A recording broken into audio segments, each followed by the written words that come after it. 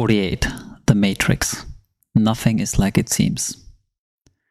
Over the last 3 days, I've spoken to a friend who's deep in depression, a friend who has faced suicidal ideation on her spiritual journey, a friend who's going through major shit with her family, and a friend who's dissolving her past relationship, which turns out to be a financial mess.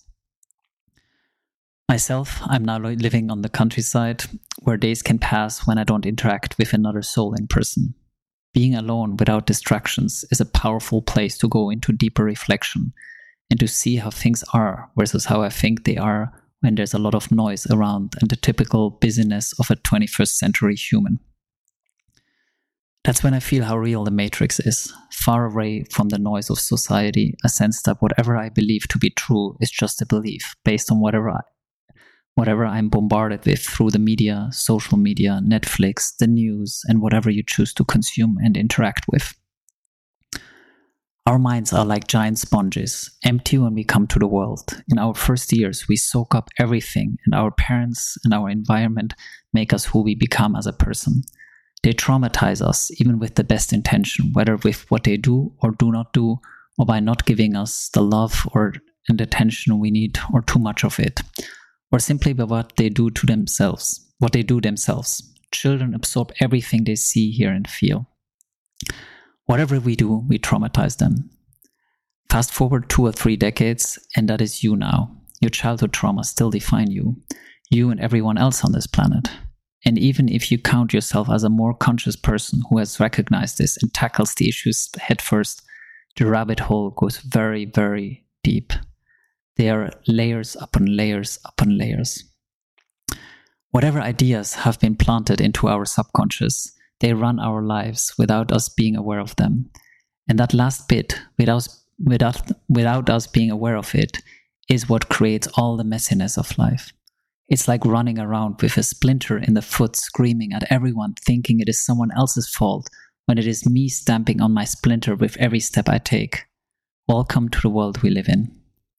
We're all screaming at each other, blaming the other instead of looking at ourselves, recognizing our wounds, and starting to take care of them. Believe me, we are all deeply wounded. And again, the trouble is we don't see it because it is part of who we are, and the wound is hidden from our awareness. We just see the effect, the symptom. If someone unsubscribes from this newsletter, or my parents tell me I don't know what I'm doing or I can't write that, I get triggered.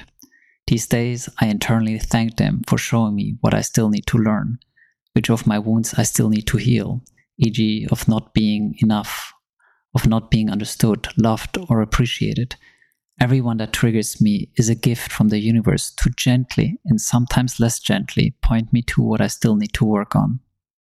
And this is really why we're here, to work on ourselves. Our minds like to think because that's what they have been conditioned and educated into. That life is about having a beautiful... Our minds like to think because that's what we have been conditioned and educated into.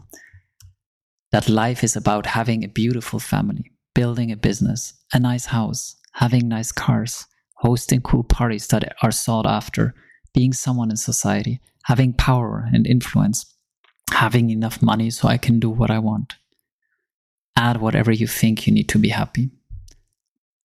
And none of this is relevant. Not relevant does not mean we can't or should not have them. Not at all. We are in a body and we're having a human experience, and all those things are part of that play to explore, enjoy, and experiment with. But they're just props for a higher purpose, for us to learn about ourselves, work on ourselves, and as a result expand in consciousness. That is the divine play we're in. And once you recognize this, life changes. And there's not a more powerful place to recognize this than in stillness, to withdraw from the matrix we're in. And yes, we are in a matrix, in several matrices.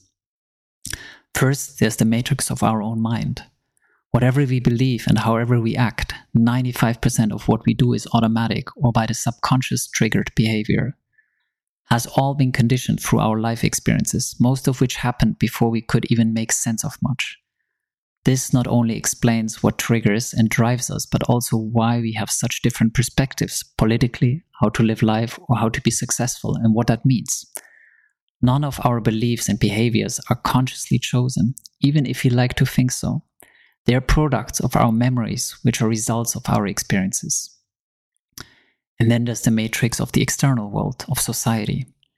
Now that we are adults and conscious, we're still being programmed 24/7. What we are shown and absorbed on TV, through newspapers, through social media, through laws, regulation, rules, and simply what is custom, they all inform our views. Whatever I believe, it is a belief until I decide to challenge it and test its underlying hypothesis. I can pick any belief. What I believe makes me happy, what I believe I want, what I believe about climate change, corona, work-life balance, politics, my partner, what I believe where I'm right or wrong.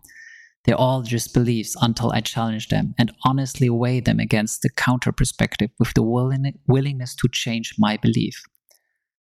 Until I'm willing to do that, I live my life mostly on untested hypotheses, aka beliefs. And just because everyone else is doing it doesn't make it any better. In the end, if I want to live a fulfilling, happy, peaceful life, I need to create the conditions to do so. If my beliefs are erroneous, then it is likely that the outcome of my actions that are based on these false beliefs is unsatisfactory at best, but more likely negative or even disastrous, as in it likely creates the opposite outcome of what I wanted. I argue this is what we are all doing. We are living life based on instructions that are coded into our system that we never questioned nor agreed with, yet they're driving everything we think and therefore do in life. Our mind is a big meaning-making machine, but like any machine, garbage in means garbage out, and we rarely question what went in. So what can we do differently? This is for you to know. In the end, life is a game for us to experiment, play, and in the process find the best way to progress. Just like evolution does, or for that matter, just like you play a video game. Just that when we play a game, we usually recognize that we are a beginner, while with life, we usually believe we have figured out how it works. Just that is an erroneous assumption. Here are 3 reflections that I believe lead to vastly superior outcomes when it comes to life satisfaction, or even better, life fulfillment. Number 1, no beliefs. Don't believe anything, especially your own thoughts. The willingness to question what you believe and as a result what you're doing, even if you have been doing it all your life, is your most powerful tool to not fall into the trap of a meaningless life. Of course, challenging and therefore changing your beliefs is challenging in itself. And I argue the reason why we do it so little, it's just not convenient.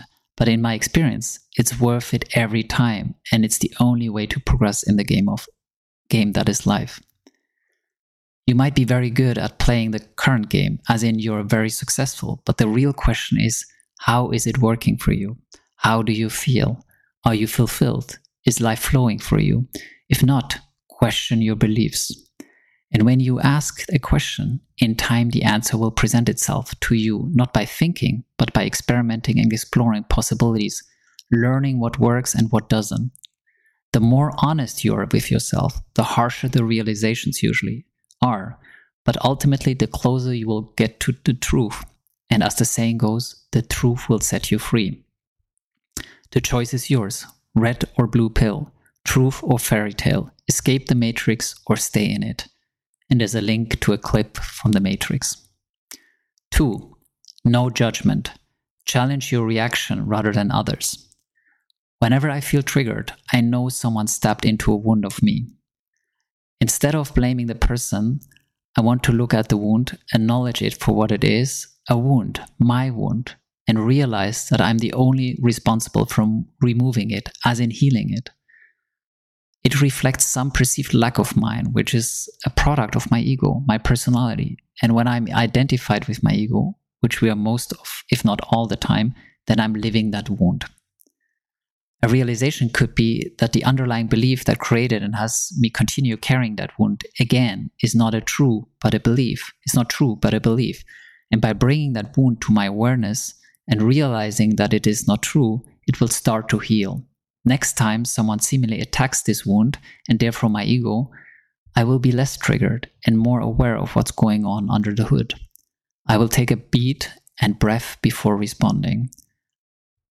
a wonderful book around the whole subject of ego and how it is our own enemy. I mentioned in the last newsletter. There's a link to number 47, The Game of Life. Number 3, no thinking. Trust your intuition rather than your mind for everything. All of these 3 points are powerful by themselves, but this last one might be the biggest game changer. And it's also the hardest one to live. Challenging my beliefs and challenging myself rather than others are both aspects. While they might be hard to swallow for my ego, I can see the reasoning in it, and I can test the waters using the device I know, my mind. This third one is elevating the game to a new level, replacing thinking with knowing. It doesn't mean I cease thinking. Rather, it means I stop to use thinking to make decisions, and instead I learn to follow my intuition. If a friend invites me for dinner, I can weigh the pluses and minuses of attending. The same applies to a job offer or getting married.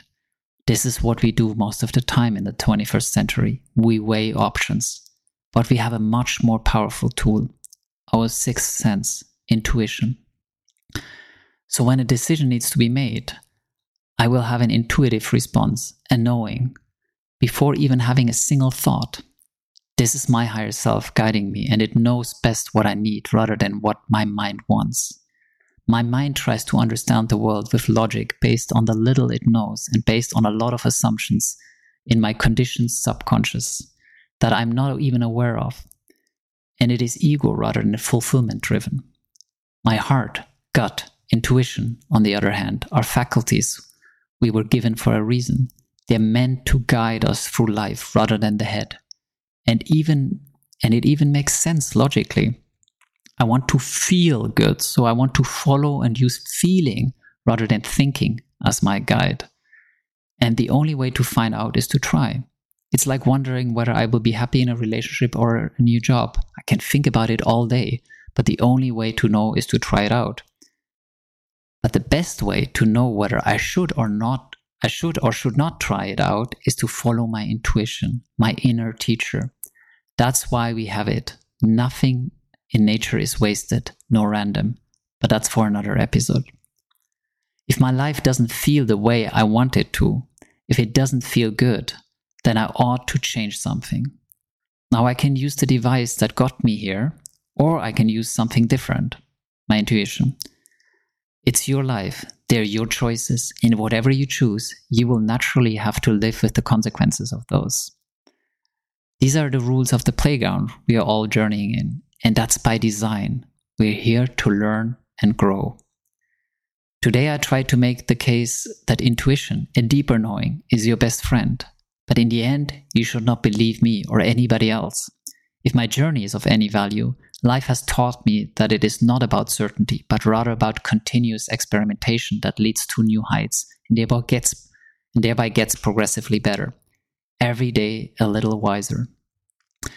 Maybe in your next decision, you let intuition guide you and see what outcome it produces. If it's anything like it is for me, you will start witnessing magic in your life.